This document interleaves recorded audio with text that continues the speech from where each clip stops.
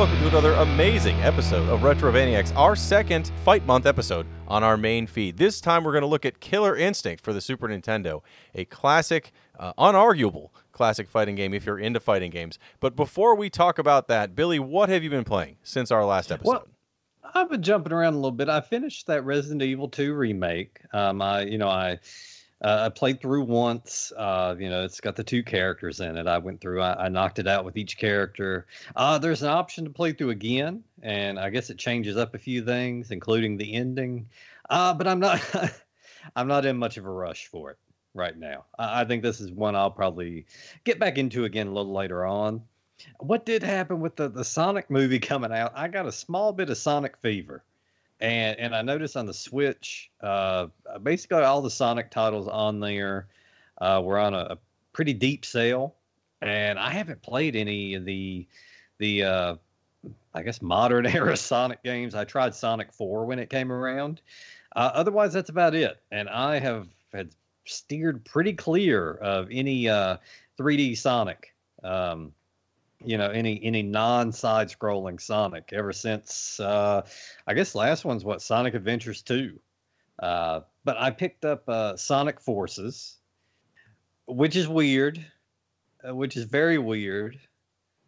And I don't know if that's in a good way or bad. I will say that it's a game. I've sat there and played it for about hour and a half now. But I feel the amount of time that I've actually been in control of it is probably about 5 minutes or so. I don't know. That game plays in a very bizarre manner where I think you have very limited input. And most of the time, you're just kind of watching Sonic or your character on there just, run without you really having to do anything. And I picked up Sonic Mania, which is a fucking treat. It basically, I've played it a little bit less, just about a half hour in. It just seems like kind of right now an updated kind of remake / remix of the early, side-scrolling Sonic games. And it's been a blast. I've really had a good time with that one. That's certainly the one where, I played Forces first, and then once I started playing Mania, I was very reluctant to go back. So I've been doing that, and otherwise, just getting a little Stardew Valley in here and there, just the usual. But that's about it for me. Well, if you want some Sonic recommendations, my kids love Sonic, and we've tried most of them. We have not tried Sonic Forces, but they have Sonic Lost World on the Wii U is actually not bad. I really liked Sonic Colors for the Wii. You should be able to find that for pennies, but it's a good Sonic 3D game. This still plays a lot like it has a lot of 2D sections. The 3D is not obnoxious. And stay clear of Sonic and the Secret Rings, which is the first 3D Sonic I played since the Dreamcast Sonics, yes. And it is just awful and has the worst soundtrack ever. But yeah, Sonic Mania is hands down the best Sonic game since the originals. So you're not missing anything there. If you have Sonic Mania, I do recommend those other two. They're good. But you can live with just Sonic Mania and get all the Sonic you need. I am surprised Sega did not put out some sort of movie tie-in, but that's okay. I've still been working on my backlog. I did finish Mad Max finally. That's one of the first games I bought for my PS4, and it's not, it's an open world game. So I always get sidetracked in open world games because there's so many other things to do. You don't just want to do the missions. You want to do all the side missions. And in that game, it's much more like, especially if you're into collecting things or checking off lists, like it's, you go to every zone in the game, every little area. It's like there are, 2 minefields and 3 convoys and 4 towers you have to knock down. There's all this stuff to do in each one. And as you do it, makes your map different colors and it kind of makes it easier to go through the game. So I was very, very slowly progressing through that. I've kind of cleared up about half the map, and then I thought, you know what? I need to finish this game, and I'm never going to do it if I don't just push through it. So I spent 2 days just playing the story missions and finish it up, and now I can go back and do those other things, and I will, because I really do like all the side missions in the game, but I really wanted to finish it. I didn't want it to get stuck in that world where, like every Grand Theft Auto I've ever owned, where I don't finish them.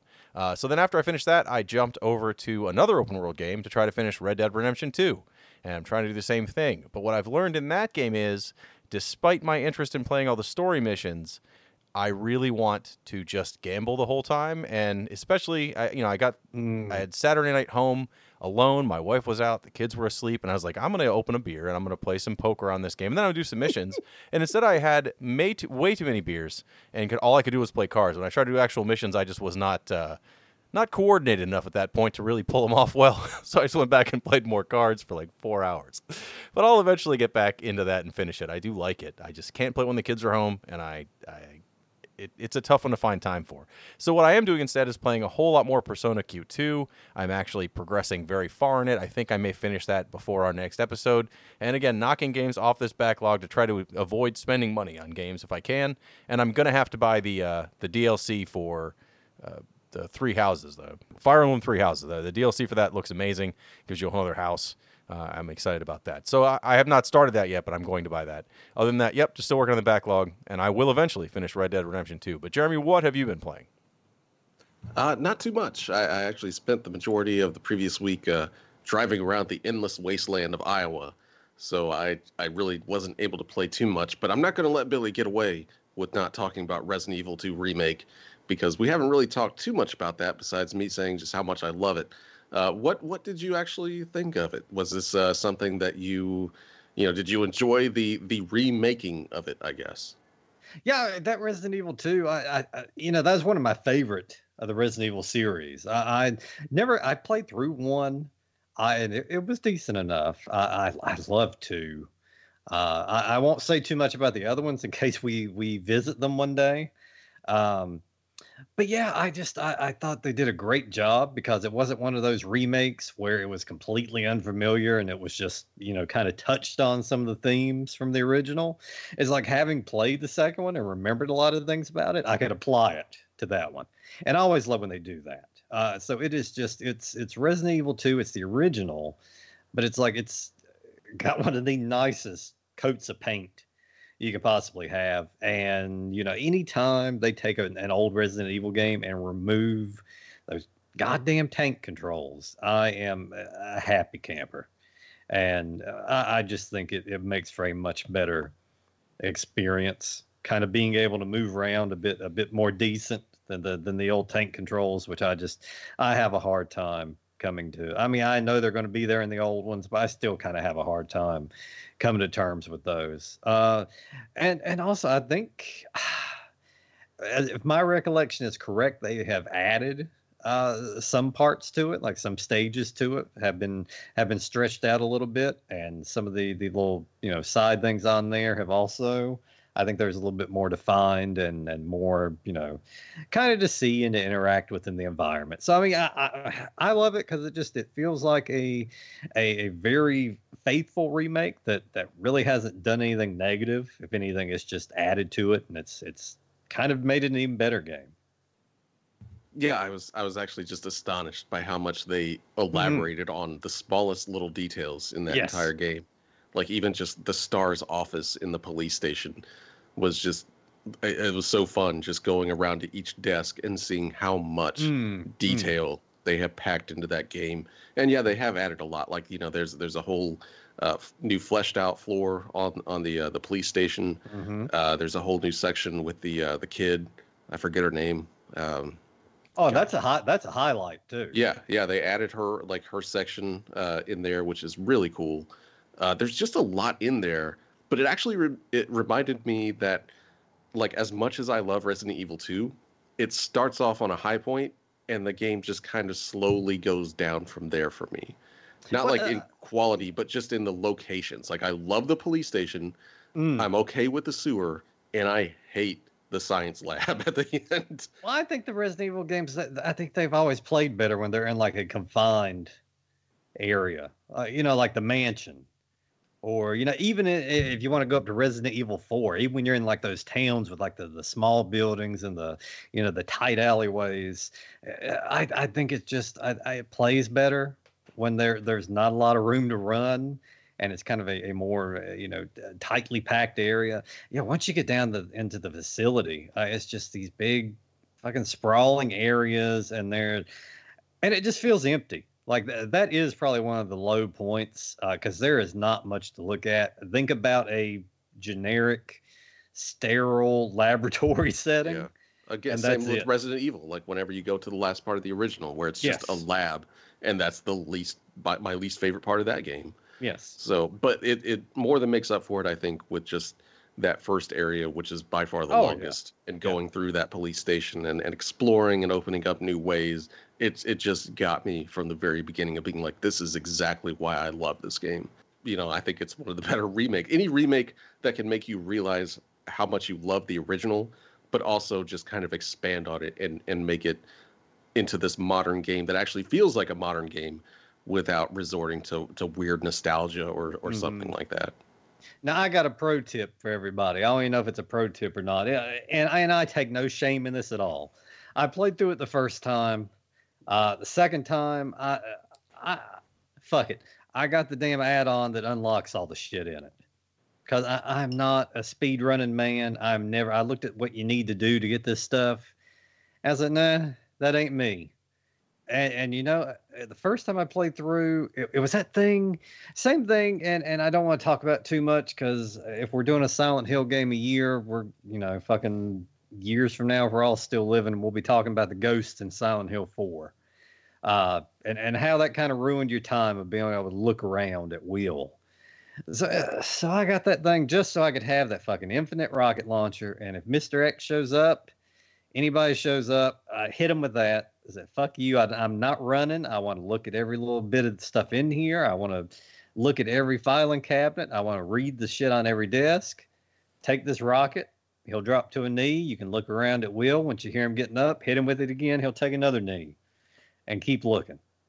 So you'll enjoy it a lot more. If you're capable of unlocking it through normal means, feel free. But after you've played the game, go through again.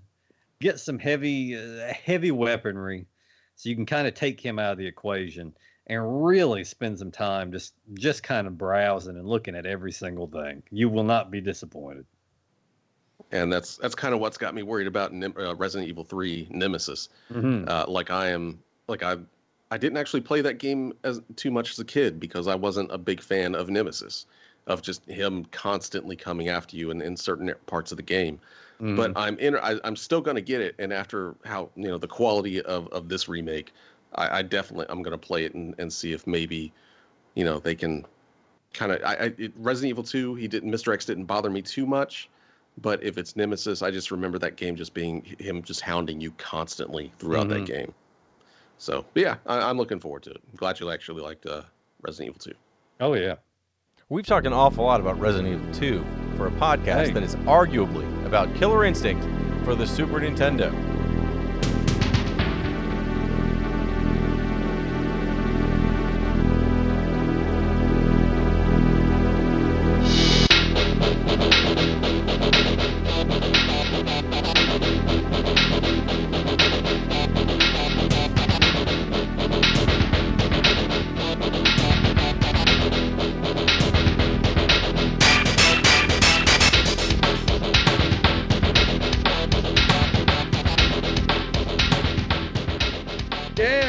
It is. Fighting game month continues, and it hasn't been as much of a fight as I thought it was going to be. We had the excellent Doomsday Warrior. If you were over on the Patreon feed, you got a real treat. But what do you do once you roll out one of the best Super Nintendo fighting games of all time, Doomsday Warrior? I guess you look for another one that, if you don't have a copy of it, if you couldn't track that down, then maybe Killer Instinct would suffice. But this is one I talked about. My cousin and I, we would just play through whatever fighting games we could get a hold of, and this was one of those ones that I picked it up shortly after release. That nice, fancy black cartridge. I brought it over. We popped it in, and this quickly, kind of took the other games we were playing out of contention for quite some time. We really got hooked into this one and put some long hours into this one. And we'll talk about as we go along. There was some frustration that even ended in a call to the Nintendo Power hotline, as I'll speak of as we go along.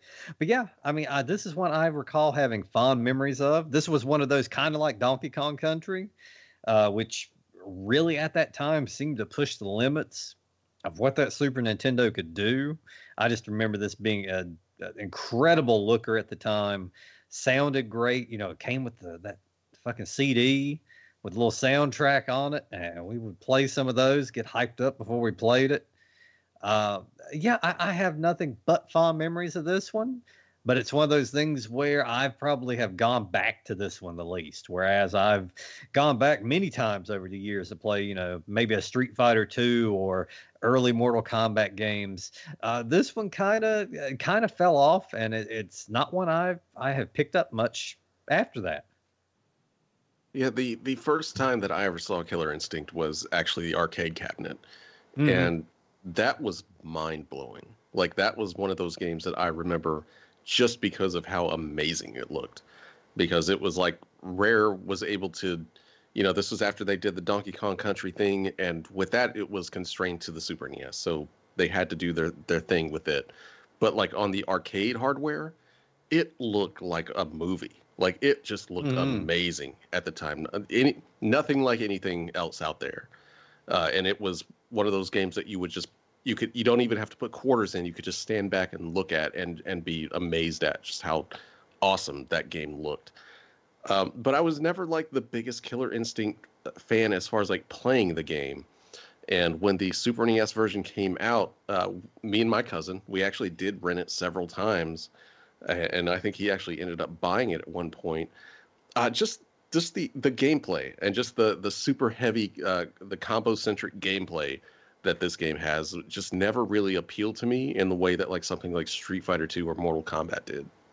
Yeah, this is one that I did play a fair amount of. I'm pretty sure we owned it. If not, we rented it a million times because I do remember the black cartridge. There weren't too many Super Nintendo cartridges or Nintendo cartridges that came in a color. I mean, definitely it got more common towards the end in the U.S., but not that often. But so to have a black cartridge, you're like, oh man, this is going to be awesome. And it was, I didn't mind the faster combo-based system. Again, though I am not a technical fighter, I am not good at Street Fighter at all. So this was more up my alley where I could kind of get away with a little more mashy than Street Fighter and do pretty well with all the characters.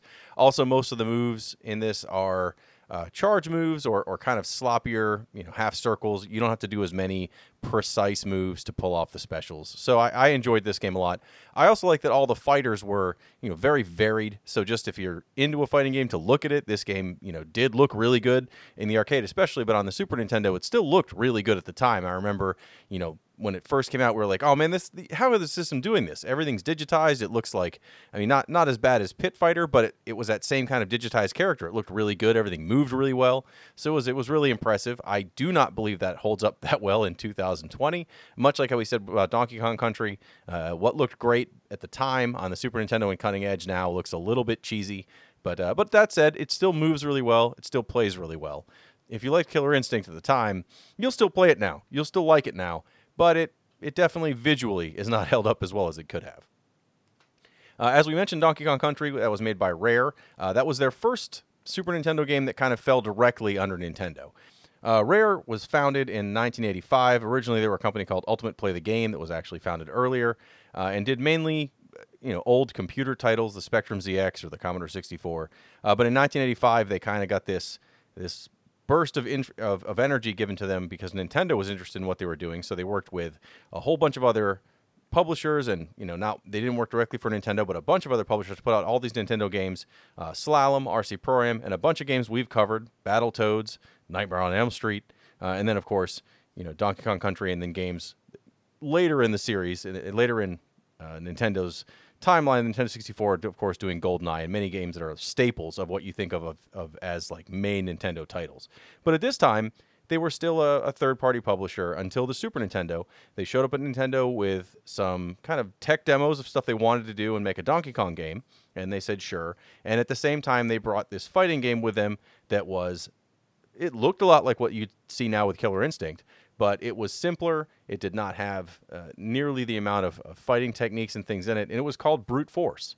And I got all that information from, if you have the Rare Replay collection on the Xbox, which I don't, but I wish I did, they have videos there about the making of Killer Instinct, and this was all in there. There's actually a lot of informational stuff on that disc, and that set of interviews was really interesting. I'm not just going to go through all of the stuff they said there, but it was a lot of interesting look at how they kind of took this brute force game they had, and between some people at Nintendo and other fighting game fans kind of tweaked it, they turned into the Killer Instinct that we now know. And at that point, Nintendo bought 49% of Rare and essentially made them a second party publisher, where all the stuff they put out for Nintendo came out and, with Nintendo as the main publisher, but they were still clearly listed as the developer and credited as the developer.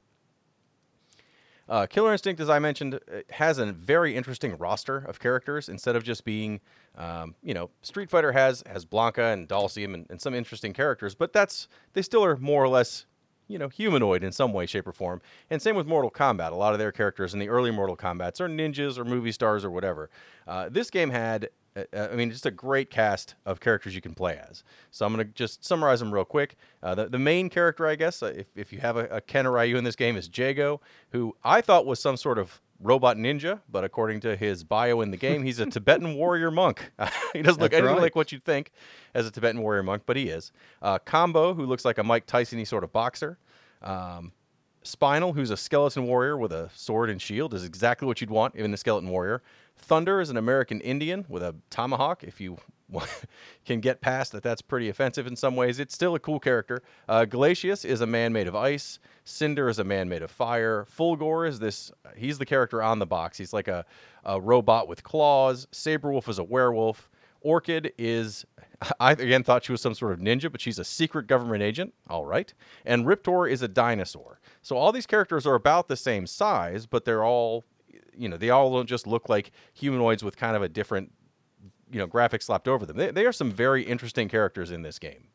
Is this not like the most 1995 cast of characters that you could ever think of for like a kid's video game? Like my absolute favorite thing about Killer Instinct is just its cast of characters. It's just unlike really anything else that's out there. I mean, what other game can you fight with a pirate skeleton against a lizard man? I mean, it's just ridiculous on every single level, and I've always loved it.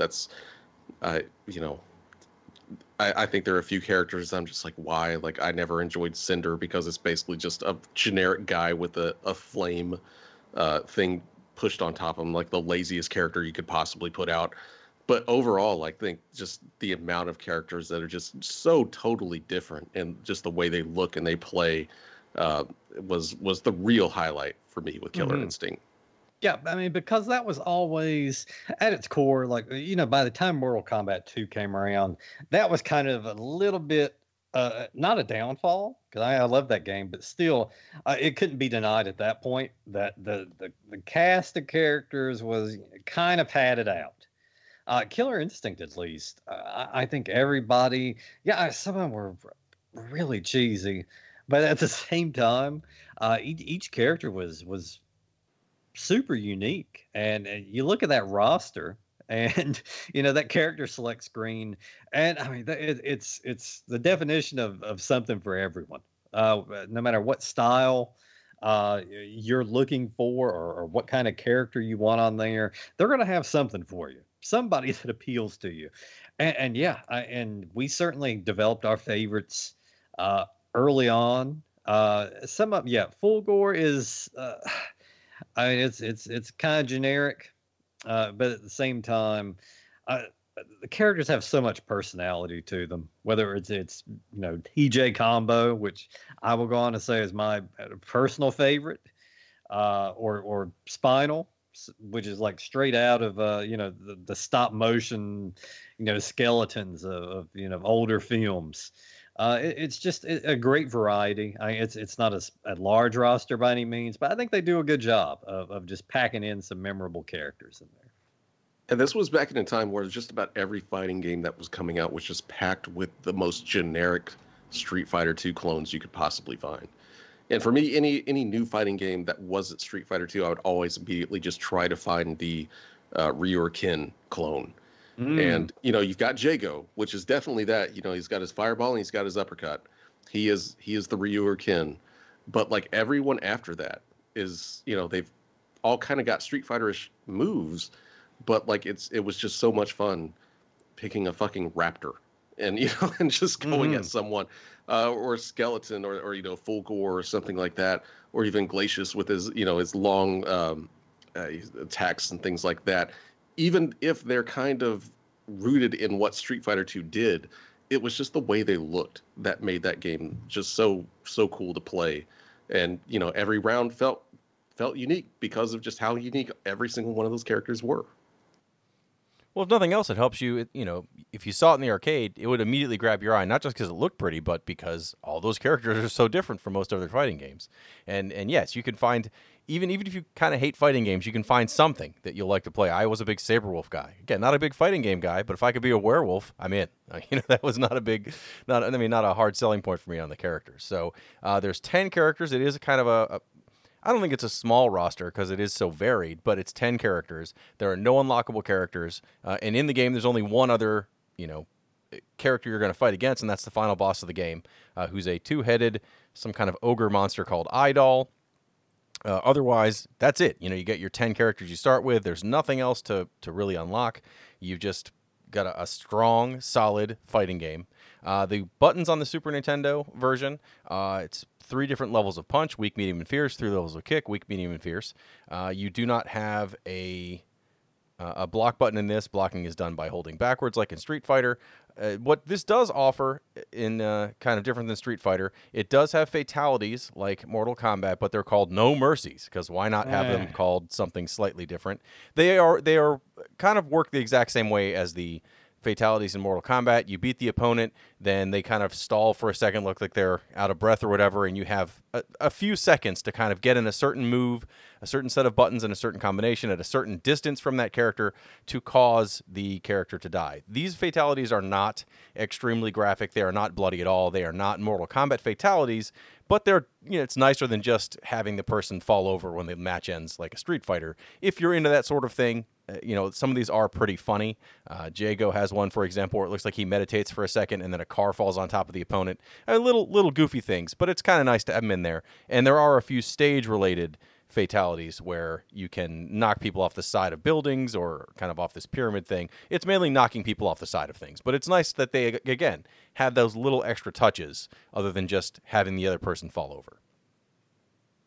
I was actually more impressed with the stage fatalities, especially the skyscraper where you knock someone off the top of that and then down into another area where you just land on a car. That just always seemed pretty brutal to me, but it just seemed like they kind of put them in there because, you know, Mortal Kombat was the hot thing. So you got to have fatalities, right? It was just a lot of things that Rare saw in other popular fighting games. That's like, well, let's go ahead and do this. Especially the 6-button layout. I don't think this game has enough depth to it to warrant the 6-button layout. I'm sure there's someone out there that really loves Killer Instinct that would prove me wrong, but it just seemed like this game just doesn't have enough really going for it to warrant that many buttons for it. This could have just been a really good 4-button fighter and lost nothing to me. I don't know.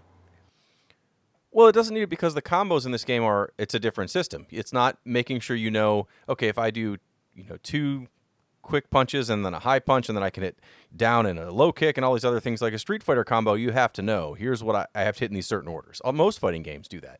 This instead, after you get a couple hits off in regular punch combos or whatever, you then just do a move, like another set of buttons, and then all of a sudden it does, as if it was another special move, you know, a 10-hit combo or some craziness. And you can just keep chaining those together until you do combos that do 20 plus hits, and it will yell at the end of your combo how many combo hits you do, which is what most people remember. You know, ultimate combo, killer combo, all these things at the arcade, especially when you would watch it, you'd hear that. And that's all in this too. There's a lot of speech in this.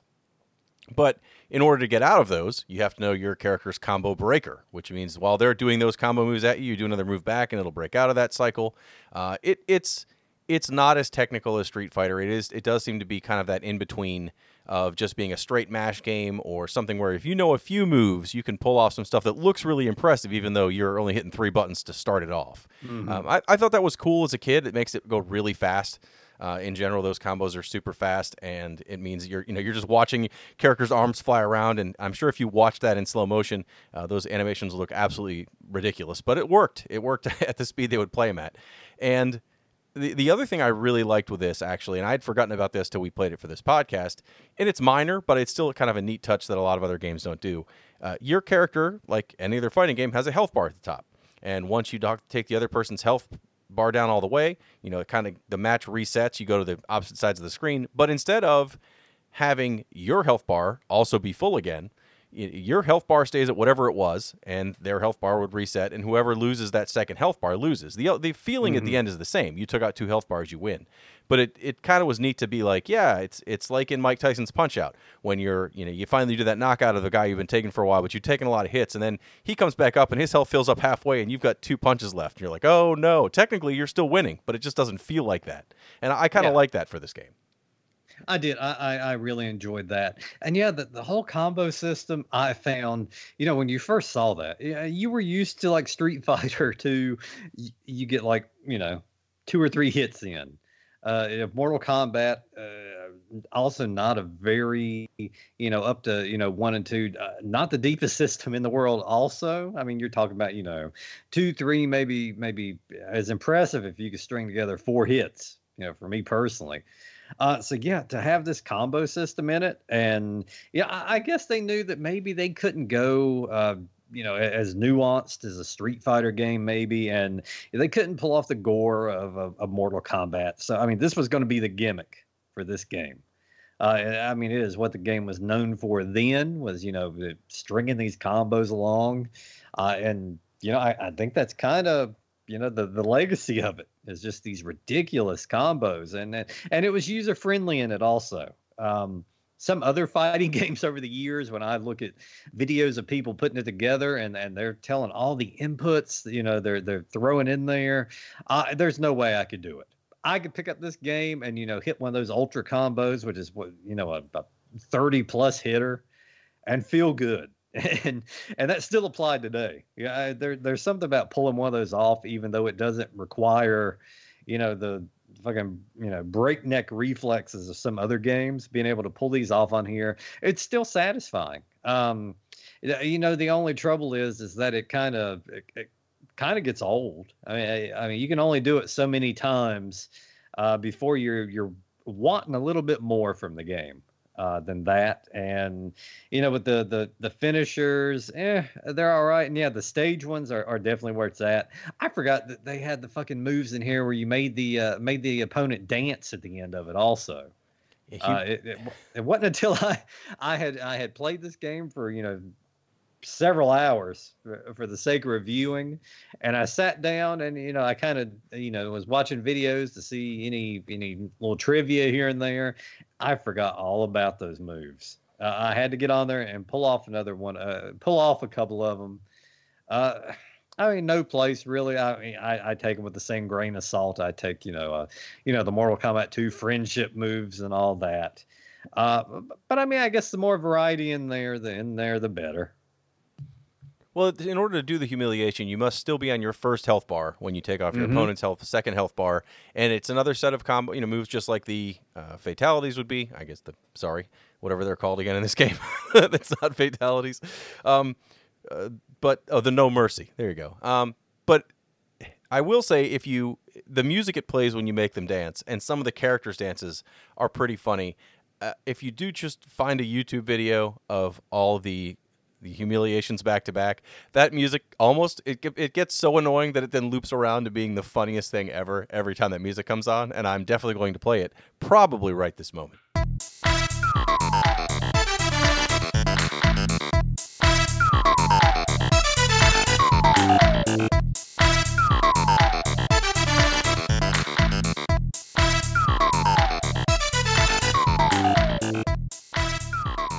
So yeah, the humiliations were in there. I guarantee you I would have completely forgotten about them because, again, not very good at this sort of game. A lot of the time I win fighting games and have almost no health left. So the amount of times I'd remember that I have humiliation as opposed to a fatality I want to pull off, very, very slim. But yeah, they are in there. They are in there. I actually like the whole combo system is the game's most unique thing that sets it apart. Drinking game. How many times I say unique in this podcast? But like that was the thing that kind of, like Billy said, it kind of got old to me.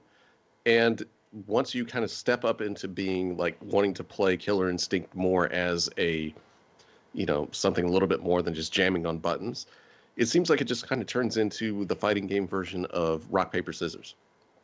about like, when they're pulling off these giant combos, you have to know what they're doing so that whenever you pull off your combo breaker, it counters that, and you can break that combo, and then you can punish them by going into your own combo.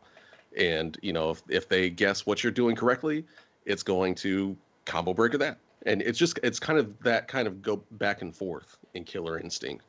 And like, as much as I love looking at it and as much fun as it is just to play with someone that really isn't good at fighting games, I never really wanted to get much better at it, because that's kind of what it came down to ultimately. But it is one of my absolute favorites as far as just sitting down and playing it and having some fun, because there's a lot of times where you like, as a fighting game fan, you want to play fighting games with other people, but they don't want to play fighting games because they're not good at fighting games. They don't understand fighting games.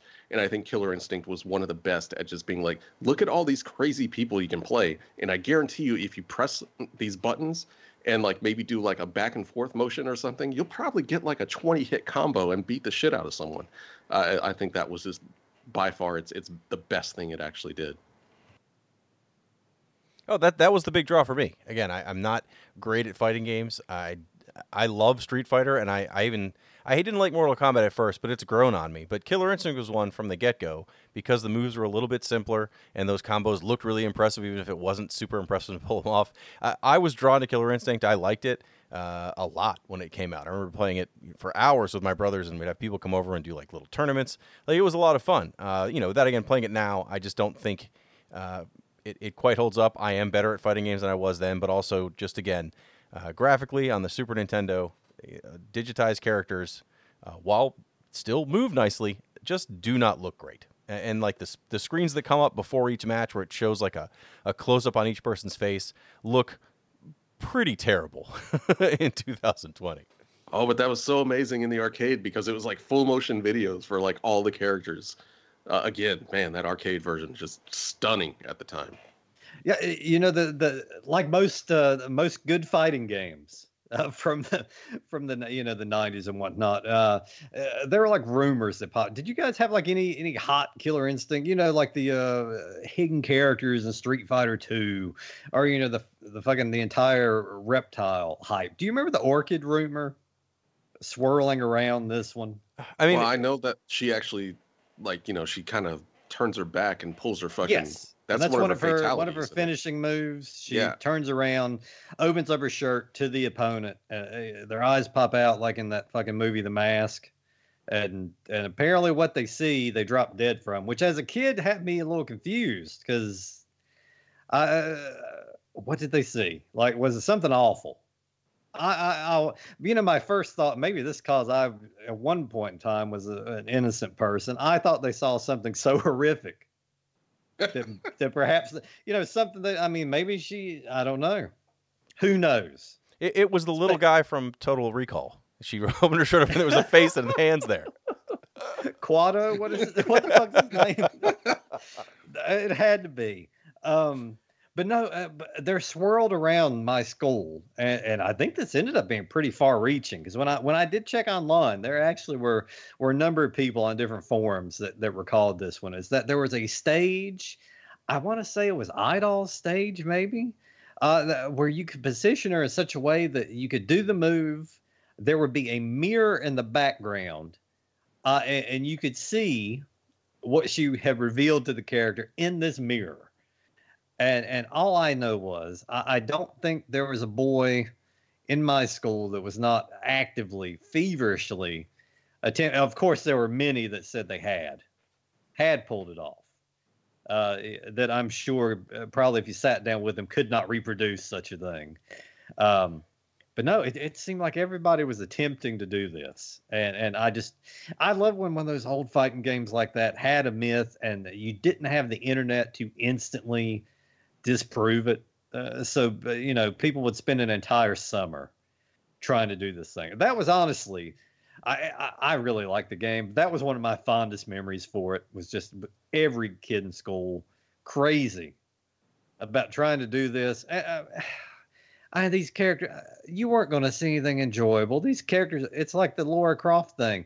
These characters are so incredibly pixelated. I don't see. You're not going to see any. I don't know. We didn't have a lot to pick from back then. Maybe the heavy pixelation was not a deal breaker for some people. We were the same people who watched the Playboy channel through fuzzy lines when you went in between two channels. So I think that would have done the job. But there was that, and the other thing that will always stand out. My cousin and I, we would play against each other, but also we love seeing, the different endings. And each character you play through, they do have an ending, and they range from really fucking corny, like Spinal, gets a job acting, and they even roll out the line that he doesn't have a lot of luck in Hollywood. He can't find this is a skeleton, by the way.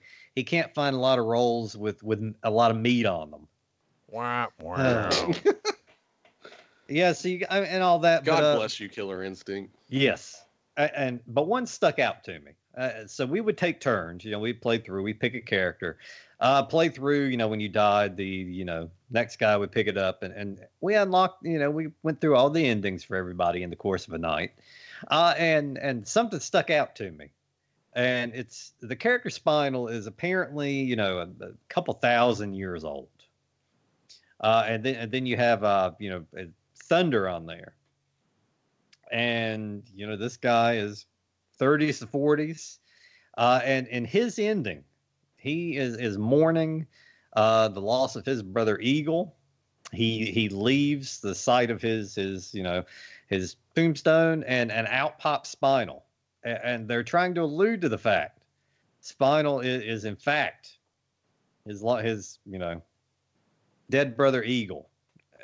And this did not set well with me, given the fact that Spinal is fucking 2,000 years old, and I couldn't let this slide. And I, what do you do in the 90s in a Nintendo game when you can't let something slide? You call the Nintendo Power Hotline, and you chat with somebody about it. And I told him, how is this possible? That this living character, this character in his 30s, 40s, even if it's an older brother, he's not a fucking, 1970 year, older brother. How is this relation possible? What are they getting at with this? Did somebody slip up? What's going on? And I just remember the guy on there, poor guy, probably poor kid. He's probably 18, 19 years old. He's sitting there, he just wants to give somebody the fucking Konami code for something or something like that, and then hang up and just go home that night. And here someone is on there just grilling him about these story decisions, the endings of Killer Instinct, and he just he kind of tells me, well, that's interesting. I don't know if that's an avenue they fully thought out. Was his exact quote to me. I remember like the ending though, but for me, I always thought Spinal just ate his brother's corpse or something for some reason. I don't know why. Well, I would take that. I would accept that, but no, I mean, apparently that is what they were getting at, and I guess it would be they would abandon that later on, because I think even Eagle even appears maybe in the later games. I will go ahead and say my times with the later games are not extensive. I did pick up the 64 one, and I did try the latest one when it came back to the Xbox One. But I think they abandoned that altogether. Spinal was his own man, and there was no more talk of that relation. But my hat's off to that guy on the Nintendo Power Hotline. He got grilled that night, and he probably didn't deserve it. And there wasn't much he could do for it, and there wasn't much he could help us with. But he sure tried his best. He delegated things the best he could. That was one of my first experiences with the Nintendo Power Hotline. And it was a positive one, I think. But those are just two of the things about that game that just stand out the most to me. Just that hunt to get that orchid the reflection lined up just right, and that rage I felt at the poor writing and poor story planning. The Killer Instinct story continuity. Yeah. But Yes. that seemed almost like unique to fighting games back in the day. Like, just how many weird things would kind of come out as like secrets that only kids Oh knew yeah. on the playground, and the shit that I would hear in gym class when I was in high school. Yeah. Especially for like Mortal Kombat 2 and things like that, because there was so much weird shit. So it was like, someone could be like, hey, Sonya just totally takes her fucking shirt off and some dude's head explodes or something like that. You could believe it. And I remember when Street Fighter 3 first came out, and my all-time favorite Street Fighter character, Vega, was not in the game. And this asshole was in my art class, and he was just talking, and he was just like, yeah, I played, Street Fighter 3 at the arcade. It's amazing. But you get to this one stage, and there's a tree in it, and if you duck like 5 times and do like a fierce roundhouse kick, and it connects, and you get a perfect match, then Vega will jump out of the tree, and you can fight Vega. And I was like, oh my God, I have to do that. And I went in there and spent like fucking like $10 in quarters trying to do that shit. Of course, it never happened. Vega's not in that fucking series. But it seems like that was always a thing with fighting games, that all this weird shit that people would just for some reason make up. And God, it was that was a really weird time. It was, and it was interesting. Like the fighting games in particular lent themselves to that. To such a degree. I don't know what it was. I don't know if it's like the crowd that those games attracted or what it was. But each fighting game, yeah, I mean, Mortal Kombat completely got on board with it. I think they were the first one to really fully kind of embrace that and throw stuff out there just to get people talking, and actually, throw in some secret stuff. But I don't know. If you did not grow up playing video games during a time where bold claims cannot be instantly proven false, it was interesting. And you spent a lot of time probably doing stupid shit that in the end was for nothing. But I look back, I shake my head over half the stuff, but I really look back fondly on that. Just the dumb shit that kids in class would just come up with. And a lot of nerve to do it too, knowing that if called out, there was no way you were going to be able to pull it off. So I mean, there was a little bit of bravery involved with it. So my hat's off to everybody out there that ever spread some horribly shitty fighting game rumor. Well, hell, even EGM did it, with the whole Shenlong thing for Street Fighter 2. Like, it didn't help when they're throwing stuff out there like that, and then you just never knew. You never knew. And it was just kind of one of those magical times with games. And you'd hear this stuff and be like, well, that's probably bullshit, but, I could probably see that being a thing. Yeah. But I mean, and I talked about the other Killer Instinct games. Did you guys branch out that far into any of the other ones? I don't know what it was, but this thing, it had a special place in my heart on the Super Nintendo. 64 one I owned. I can't say I really even clocked that much time into it. I don't know if I think I was just fully consumed. I was a full Street Fighter / Mortal Kombat guy at that time. I think those had just got too big a foothold in there on me. So I don't know. I don't know why every other game in this, this series kind of flopped with me after this. Well, there weren't too many. So Killer Instinct 2 came out in the arcades, and they had worked on it for the Super Nintendo, but decided to, not put it out and instead release it as Killer Instinct Gold for the N64. Yes. I've never played that game. I'll tell you right now, I hate the N64 controller. It's fine for Super Mario, and that's about it. That's it. I do not like it. Now, I know a lot of people love that controller, and I did not care for it. I also was, at that time, you have the PlayStation and the Saturn, even, with way better fighting games overall. That's that's really where fighting games exploded for me, was once they could be 3D with the Tekkens and Virtual Fighter, and even when it first came out, I played a shit ton of Toshinden. It's not good, but I played a lot of it, and I was super impressed by 3D fighters, and those kind of games played better for my style of fighting game play, which again, not great, but games like this and Street Fighters took a little more timing, a little more. I don't know what it is. They never clicked with me like 3D games. So once I found games like that, the idea of another Killer Instinct on the on a system with a controller I did not care for, did not appeal to me. Killer Instinct Gold, was that a launch game for the 64? I'm pretty sure. It was That not. was it was early. It was very early. Very early, because I remember my friend had it when he got his 64 very, very close at launch. And I thought that was like, it was an amazing looking game. And rare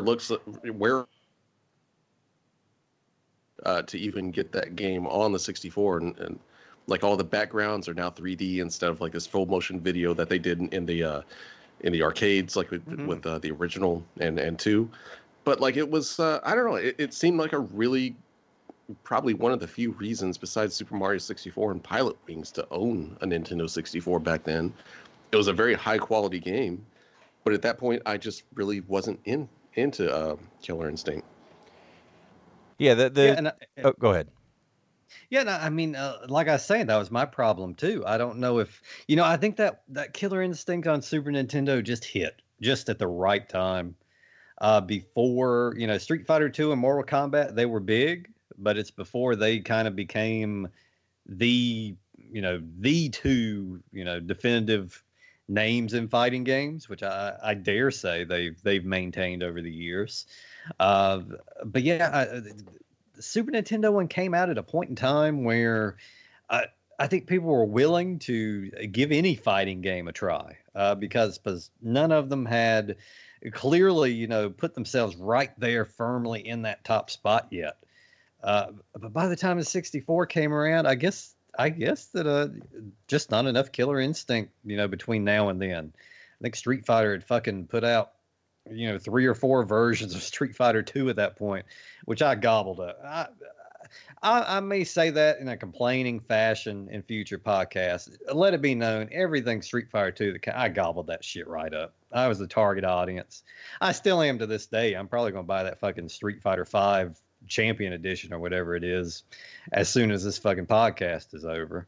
But yeah, by the time the 64 came around, I feel like I was playing just the same fighting games. My desire to branch out and try a bunch of different ones just wasn't there anymore. Like I said, I got that Killer Instinct, for the 64, and I dare say I've played maybe a few hours on it total. I mean, I played more on it years after the fact than I did at the time I owned it, which is a shame. But I mean, what Killer Instinct would go on to do is fucking Modern Times on the Xbox One.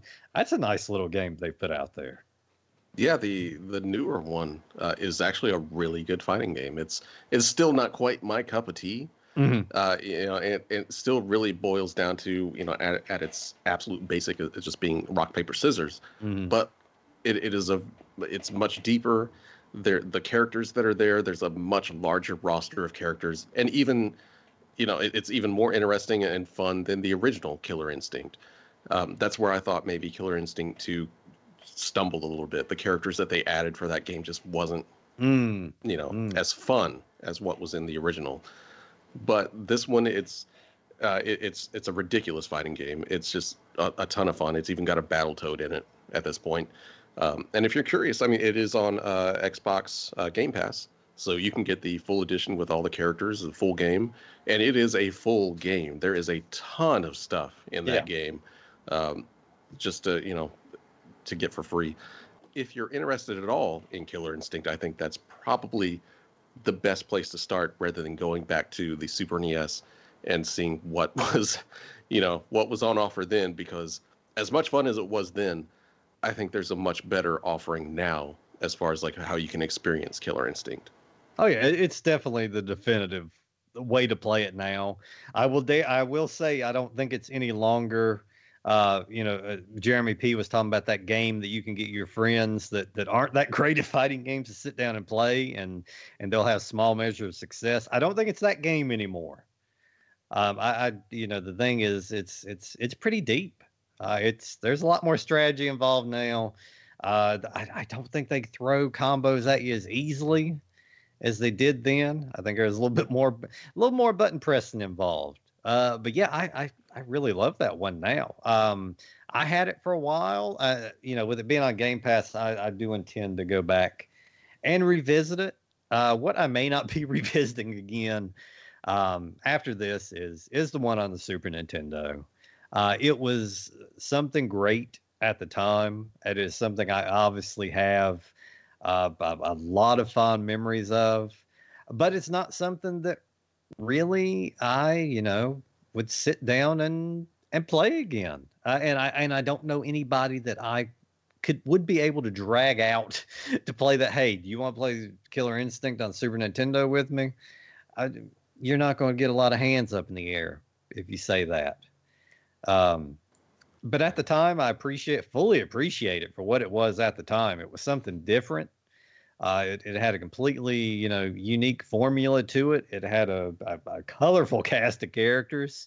The writing was a little iffy in some parts. But if you could get beyond that, then it was a solid title at the time that unfortunately there's not much to go back to now, unless just for pure nostalgia.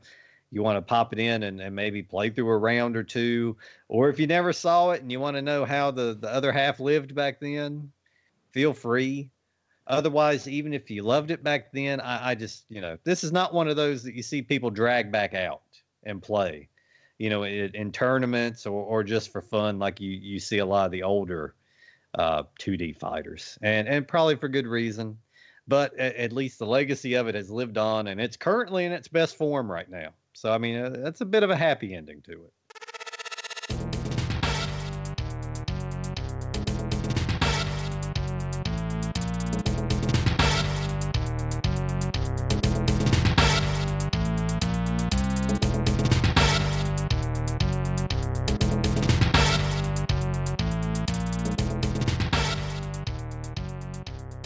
So that's our thoughts on Killer Instinct for the Super Nintendo, a series that has some interesting concepts and takes a lot of things from other fighting games, puts it together, and was great at the time, but probably not worth revisiting in 2020 in the Super Nintendo form. But if you are interested, as Billy and Jeremy had said, the Xbox One version apparently is really, really good if you have an Xbox One and is on Game Pass.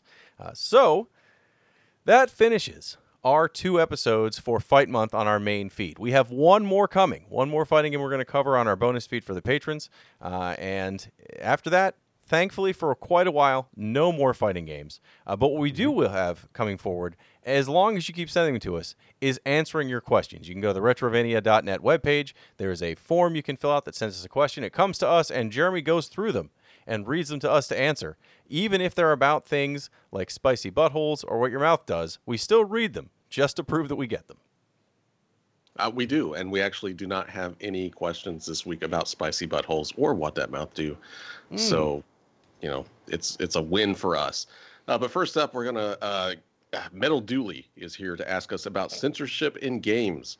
He writes in to say, "Hey guys, the bonus episode on Zombies Ate My Neighbors got me thinking about censorship in games, as that game was subject to some rather dumb censorship here in Ireland and other European countries. For starters, the name was shortened to just Zombies. Original wasn't family friendly enough, and some of the enemies were changed, such as these chainsaw guys becoming axe wielders. Apparently getting killed by an axe is less violent somehow. And the first few Contra games also suffered due to Germany's laws on violence in games, as Bill and Lance and all the human enemies became robots, and the games were released as Probotector. And to confuse things even further, the PAL home computer versions released under the name Gryzor. What are the strangest, most pointless examples of censorship any of you have encountered in video games?" We don't get the amount that they had in Europe. I did know about the Probotector, and actually on the Contra collections that came out recently, you can play those versions. And they still have the same level design. It's the same game, but yeah, they changed the graphics around. Here, we did have some violence edits. The Mortal Kombat on Super Nintendo notoriously had all the blood removed. Games we've played on this podcast. We did, what was the Young Dracula game? Kid Dracula. Oh, yeah, dummy.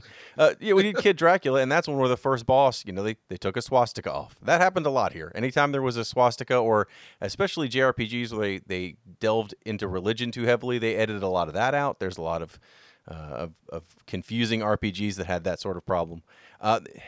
The only thing I could think of as far as recent were things where I really was like, oh, I guess that was edited, and I didn't care. I was just like, I don't mind it. It doesn't bother me. Was on Tokyo Mirage Sessions, everyone was all upset. Not everyone. A handful of folks were all upset because they had edited out some like panty shots and some other stuff. I'm like, that doesn't bother me. I don't mind that you took that out. I know it's a slippery slope to say like, oh yeah, but then what are they going to edit out next? Okay, you're right. Eventually, it might be a problem, but that's not a problem for me. I'm okay not having a 14-year-old's underwear on the screen, especially if I'm playing it around people that aren't that will in some way think much less of me. So I'm okay with that edit. But the big was the content edits, especially in some of those early JRPGs where our translation here just didn't make any sense because things were cut out because they were afraid it would either offend us or it wouldn't make sense in our culture. Yeah, and there seemed to be a big thing about alcohol in a lot of games here too. As a Mario Kart man, I'm well aware that I think the Japanese version, I believe Bowser at least downs a big bottle of champagne when he wins, and he doesn't do that here.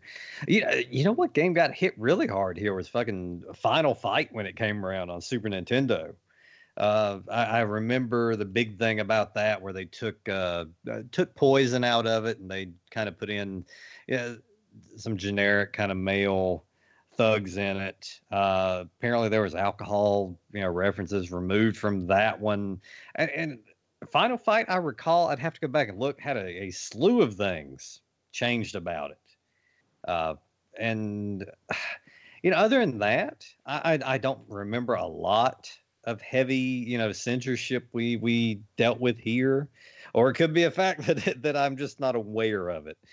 All I know is just little things here and there, whether it's kind of, religious references or, and Wolfenstein, 3D, Nazi references, of course. But that's it. I don't remember a game that really was impacted that heavily from it that I played. I think for the one we played on this podcast, I thought Splatterhouse had some of the most egregious, like, just things that were changed from the Japanese version. Like, I guess it's like anything that's religious, I suppose, yes. Where you got crosses and anything like that. That was a no-no, which was weird to me. And it just stands out because you see this stuff and you're just like, obviously this is supposed to be something else, but they couldn't do it. For me though, my all-time favorite or not favorite, I guess, but one that will just always be something that I couldn't stand and never understood back then and still don't really understand was the original Mortal Kombat on Super Nintendo. Like Jeremy with the mentioned. sweat. With the sweat. And it was just, it was Nintendo trying to play their, we're better than you. We're here for the families. We're looking out for the children. Yeah. And, if they would have stuck to that message, I would be less critical of it. I'd be like, well, that's fine. They continued that message all the way through the Super Nintendo's lifespan. Guess what happened with Mortal Kombat 2? It was a bloodbath. Yeah, a year later, fucking all the blood was in it, all the fatalities, and it's just like, so where'd that message go, Nintendo? What happened? It's one of those things, like, either stick to the message and censor the stuff that you're that you want to censor, or you're not making any sort of message. You're just censoring shit for whatever, and then you don't make money, and it's like, oh wait, put all the blood back in there. We got to make some more money off this shit. And it was such a letdown too, because it was a nice looking version of it. It's nice looking. It was. I remember the best was I think a lot of people that had gotten that. I mean, because this is at the time where you have in most households you had the one console. Yeah. And if it's the Super Nintendo, then you couldn't help but feel kind of ripped off. I mean, they even changed fatalities around, and they were not that exciting. But I recall like someone had I can't remember if it was the Game Genie or the Pro Action Replay, something or another, and they had a code that would turn the sweat sort of red. Yeah, I did that. I was the Game Genie. You had to put in like this. But it wasn't like it wasn't a straight up like blood. It looked like a pink mist that would fly off. It would just change like the shade of the actual like sweat. So you would just turn the sweat that was already in there that didn't look anything like the blood. It didn't like shoot up and splatter on the floor like the original game. It was just this spray that came, so you could turn it red. And I guess if it's worth 5 minutes of putting in that code on the goddamn Game Genie, then sure, I did it several times. But yeah, that one always bugged me. Anyway, coming up for our next question, it's Ben B, and he's writing in about the Sonic movie and Cosmic Carnage. He writes in to say, hey guys, I've just seen the Sonic movie and really enjoyed it. I don't know why most of the critics are shitting all over it. Are any of you planning to see it? And if you have, what did you think? Also, have any of you played Cosmic Carnage for the 32X? It's a very basic and slow fighting game that Sega themselves took a lot of convincing to release. I really enjoy it, and anything that has a gorilla with cyborg arms can't be that bad. The breakaway armor is also a nice touch. Keep up the great work, and I'm also waiting for the final episode of Weekend Warriors. Yes. What the hell? Another one? Another one, so I can finish Phantasy Star on my Game Boy Advance. Have a good one, Ben. Oh, that's a good version of it, too, because that comes with Phantasy Star 2 and 3. That's a solid collection. I did see the Sonic movie. I saw it actually yesterday, and I really liked it. I mean, it's not going to win any awards. It's not going to go down in history as the world's best movie. But if you like the Detective Pikachu Pokemon movie that just came out, I'd put this on par with that. Like, it was enjoyable. I didn't think it was, it was good enough to the source material, but at the same time, they didn't try to just literally take what happened in the game and make it a movie that would have been absolutely awful.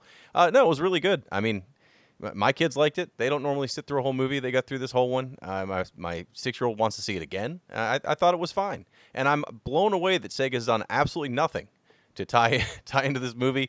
I mean, there's some discounts on Sonic games, like Billy mentioned at the start of the episode, but there's not even like, at the end of the movie, this isn't spoiling the movie itself, during the credits, they basically have like what looks like the original Sonic the Hedgehog, like Genesis Sonic the Hedgehogs. It's not. It definitely doesn't look exactly the same, but you know what they were aiming for. And it literally looks like they took some of those levels, redesigned them, and then they just made a Jim Carrey-looking Robotnik. They could have done that. They could have released that, and I would have been at least slightly excited. Wow. But they did nothing. Well, I don't think Sega's been in the business of making money for quite some time now. But yeah, I do plan on going to see it. I've heard surprisingly good things about it. I mean, I think you have to know what you're going into. I mean, it is a video game movie. It's fucking, it's probably not going to have the best writing in the world. I mean, as long as with those type films, and I think it was the thing with like Detective Pikachu, it found that line where it presented the material. It didn't take itself too seriously, but it also didn't get too just fucking silly also. If you can just find that middle ground and just stay there for the film, it can be a loose plot. It can be, shady acting at best, and I'll go along with it.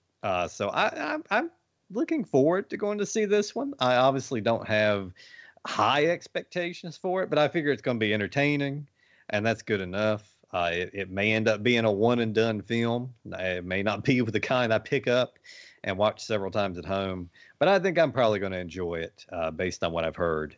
But yeah, Jeremy, are we going to see you there?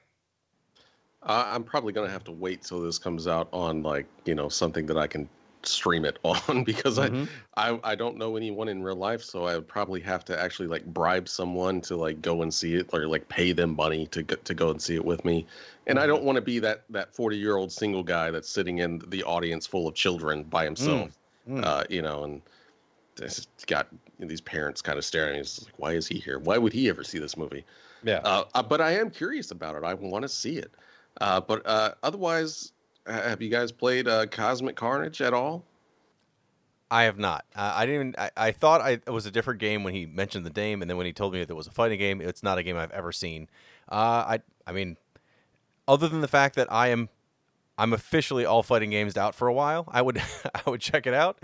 I like the idea of having armor that falls apart as you're fighting, but I had not tried it. And part of that's because it was on 32X, a system that I owned at the very, very end of its existence, bought specifically for that Star Wars game, and I didn't own anything else for it. Yes. I had a 32X for very similar reasons. And I had a very 32X long after the fact. I didn't have it when it came out. I got it super cheap much later on to play the Star Wars game and a couple other ones. This wasn't one of them, though. I'm familiar with this. I know it exists, but I have never given this one a shot before. What little bit I did see of it, I think I caught it in a couple magazines. It looked interesting enough. I mean, it just looks like one of those that, has just some outlandish characters in it. And I remember thinking it looked okay. It looked decent enough. But I think I was encountering the same thing we were kind of talking about with Killer Instinct 64, where I just, I had my favorites at that point in time, and I wasn't really branching out any at all. So, but no, I mean, if this guy recommends it enough, it may be worth, taking a peek at. I mean, taking a personal peek at.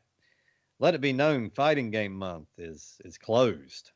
Except for the one more Patreon episode. But yeah, I'll look a little further into it. Yeah, it's actually a kind of fun little fighting game. It's not anything serious. It's a lot of the characters are just ridiculous. It's like a really crazy sci-fi. The characters that you can play as, like you said, there's this weird kind of gorilla thing. There's a big snake lizard monster guy that you can play as. It doesn't actually have any feet. It's just a big snake. But yeah, they all wear armor that you can actually break off. And is this the one with the praying mantis in it? Yes, this is it. Oh, that is that game. That may be the thing. I got trouble with those bugs, and that the fact that there's a giant one may very well be what has kept me from playing that for so long. Yes, all the characters are kind of in that vein, which is what I actually enjoyed. When I haven't played it much, but I did play it a couple of times back in the day because my friend had a 32X, and that was like the only game he bought for it for some reason. So we played that, and it's a fun little dumb fighting game. Again, it's not Street Fighter 2, obviously, but it's one of those fighting games from back then that it just seemed like there was a lot. Everyone was trying to do their own take on a fighting game, and it was just odd. But yes, that's the best thing I can really say about it. Is it's a weird fighting game, and if you ever get the chance to play it, maybe play it. Anyway, next up comes Marty B, and he is writing in to say that, and you call yourselves a retro gaming podcast. And he says, how can you dickheads do a retro gaming podcast fighting game month and not cover Urban Champion? You guys are fucking cowards. Well, the thing is, when you pick a game, I'm going to say this. I'm going to preface this by saying I am a big Urban Champion fan. Jeremy Gregory can attest that we used to write for a website years ago, and I did a lengthy Urban Champion article where I basically sang the praises of that game for paragraph after paragraph.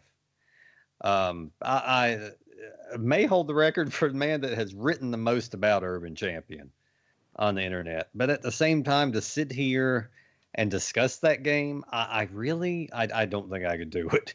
I don't think we could do it at length. I don't think we could do a full-length episode talking about Urban Champions. But my thoughts on it is that it's one of those that has a soft spot. I mean, if you want to get down to fighting games, and I mean, Urban Champion's not where it began, but I think Urban Champion certainly kind of set a bit of a tone there, kind of for the side-scrolling, fighting game. I mean, there's not much to do there. You're just trading high punches and low punches and trying to force the guy onto the other side of the screen, to fall into a manhole. And the backgrounds, they very, very little. I thought it was a good looking game for the NES, as far as the characters go, and it's very responsive. The controls were solid. The hit detection was great. That's one thing I will always sing the praises of it for. The games that followed up after it did not do nearly as well. Like, for instance, if you try to play Karate Champ on the NES, you get the opposite end of the spectrum on that one. But Urban Champion is just a simple little fighting game, and the AI on it, either they wanted to stand still and just take every punch you could throw at them, or they were deceptively difficult. And I just remember that you never knew when the computer was going to flip that switch on you and take the fight to you. But Urban Champion, it's one I love. It's just one I don't know if I could sit down and the three of us talk about it, for an hour strong. Am I being crazy, or was that one of the Animal Crossing NES games that you could get? It was, I believe, Yes. and it had a 3DS release too that with 3D effects that I am an owner of. I cannot believe anyone has anything positive to say about Urban Champion. I mean, it's fine. It's just an early, black label Nintendo game, super simple. It's a fighting game in that you're one guy fighting another guy, but that's about as far as it goes. I've played it. I mean, it's not the worst game ever made or anything. I also want to state two things. One, if you do want us to cover Urban Champion, if you join our Patreon, there's an easy way to make that happen. But secondly, I'm 99% sure I know who Marty B is, and he likes Paperboy, so his taste in games is suspect. All right, so finally, our last question comes in from Kay, and he's writing in about some fighting games. And he says, digging Fighting Month. Always been a fighting game fan, and they're the most popular choice for when people come over and play arcade games. I wanted to point out a few others that probably flew under the radar for most, but unlike Doomsday Warrior, actually deserve to be pointed out. So this isn't a good start. First up is Battle Tycoon. It's a Super Famicom Japan-only release that with anime-inspired characters. The fighting has surprising depth and doesn't feel like a clone of anything else. There's a bit of a learning curve on how to play it if you can't read Japanese, but it has some RPG elements. You can level up stats and gain money in street fights and gladiator arenas to buy upgrades. Another is Weapon Lord, a weapons fighter that punishes button mashing. It has an intricate combo system and unusual button setup, but is probably most famous for your ability to disembowel, eviscerate, and decapitate your opponent upon your victory. In fact, doing so in the story mode keeps you from repeat battles with opponents and can even alter your character's ending. I also want to mention Bloodstorm, the relatively unknown and unrelated sequel to Time Killers. That game actually blows. But I wanted to point out that you can cut your opponent in half horizontally at any time, and it doesn't actually end the match. You can theoretically come back and win with your intestines hanging out of your bloody torso. To turn this into a question, what other fighting games can you think of that deviated from the formula set by the Titans like Street Fighter and Mortal Kombat? Maybe like Bushido Blade, The Bouncer. I could do this all day. Bushido Blade was fun. That was one I remember getting. It was... What I remember most about Bushido Blade is, one, it was not a button masher. It was very, very precise, but it was a 3D arena fighter, but it allowed you to use the link cable to play two-player. And that was one of the few games I got to try the PlayStation link cable with, that and Armored Core. So I did play Bushido Blade. I mean, there were... The PlayStation specifically, the 32-bit era, had a whole lot of 3D fighting games that were all, unfortunately, just Street Fighter clones or Tekken clones. I really, really liked, even though it's essentially a glorified Street Fighter, but I loved Rival Schools. Like, that was one that the characters that were in it were just a bunch of school students that played different sports, but the way it all tied together and was still a solid 3D fighter, it was one of my favorites that I sold a long time ago and regret immensely.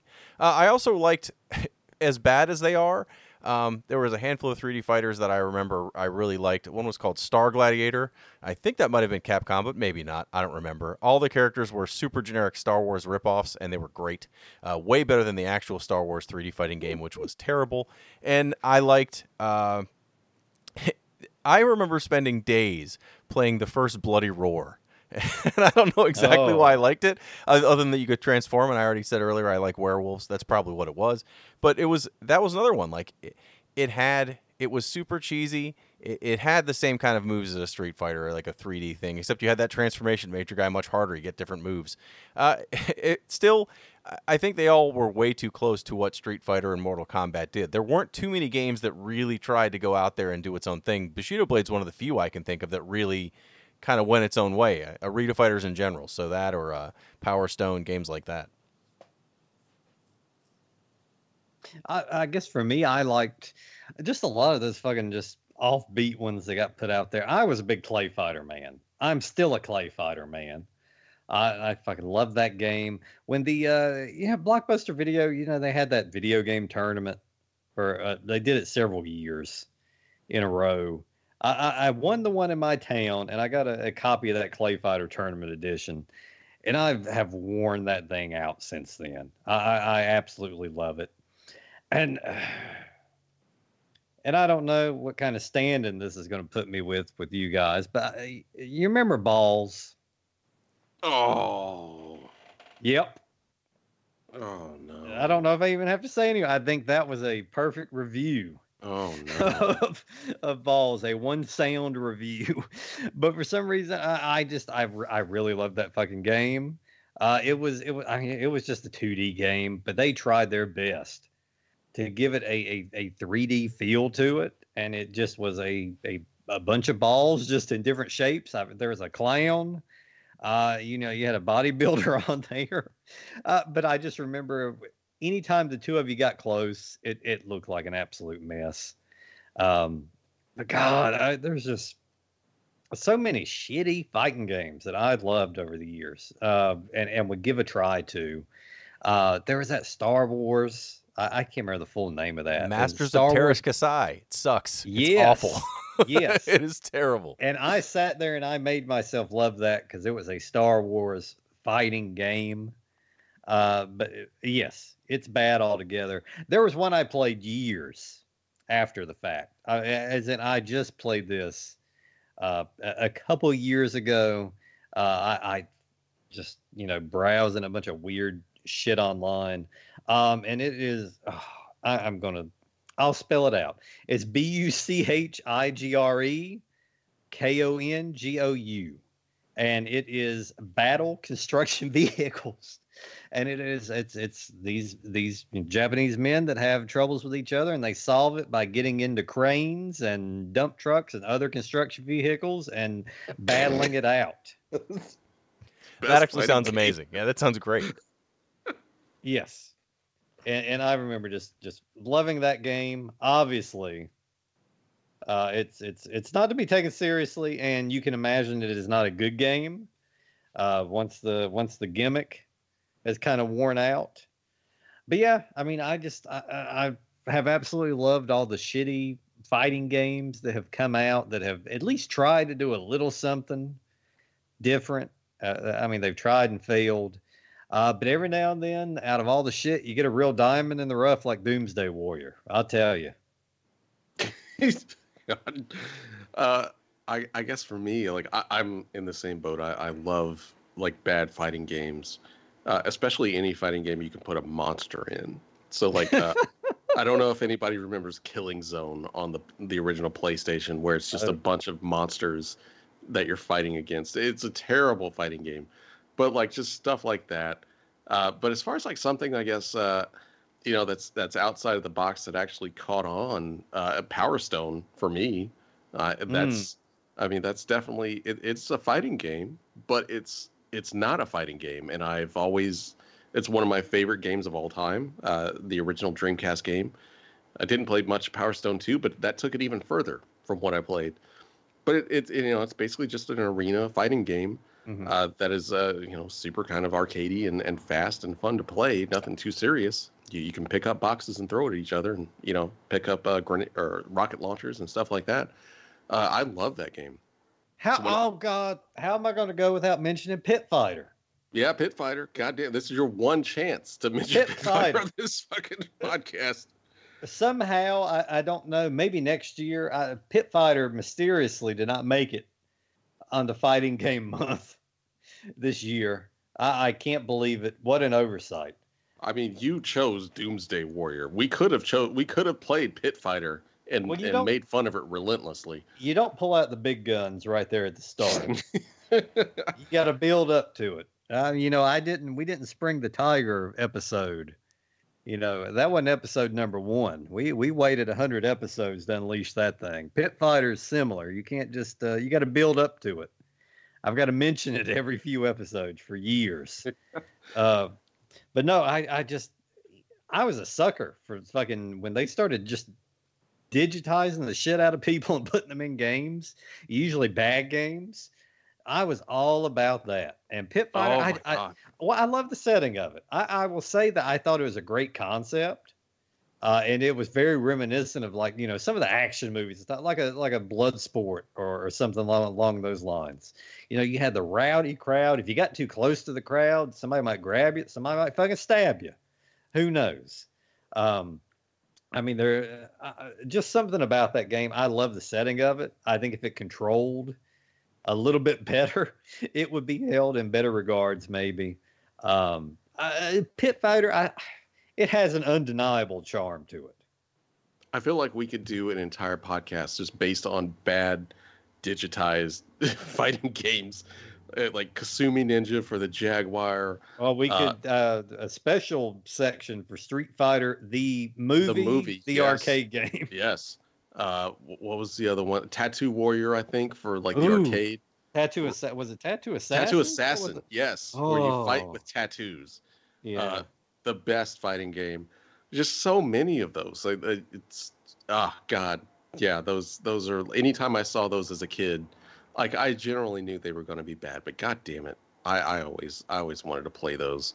Well, Kay does mention a certain game here in his question, so hold on to your butt. But Jeremy, which game are we actually covering next? Oh, the bonus game, the last game of this version of Fight Month, will be on Weapon Lord. So a game he mentioned where you can disembowel your players, and it does not reward button mashing, which means I probably will not enjoy this game. But I'm looking forward to talking about it. It's a fighting game I was always interested in and never really got a chance to focus on. So I guess I will get a chance for our next bonus episode. So if you want to hear our thoughts on Weapon Lord, or you want to hear about how great Doomsday Warrior is, all of our past episodes and every future episode is available if you become a backer on our Patreon page. It's $5 a month for 2 guaranteed bonus shows. In the past, we've done things like at least 2 people are interested in Weekend Warriors, where we play through classic RPGs, and we've done a movie review, and I think I'd like to do some more of those at some point. Those are nice breaks from playing a bunch of games. So, 2 guaranteed bonus episodes plus those weird one-offs, all for our patrons. You can find it. Links are always in the comment for the episode. And if you have questions to send us, you can find that at retrovania.net. There's a question form there. That's the best way to send us a question.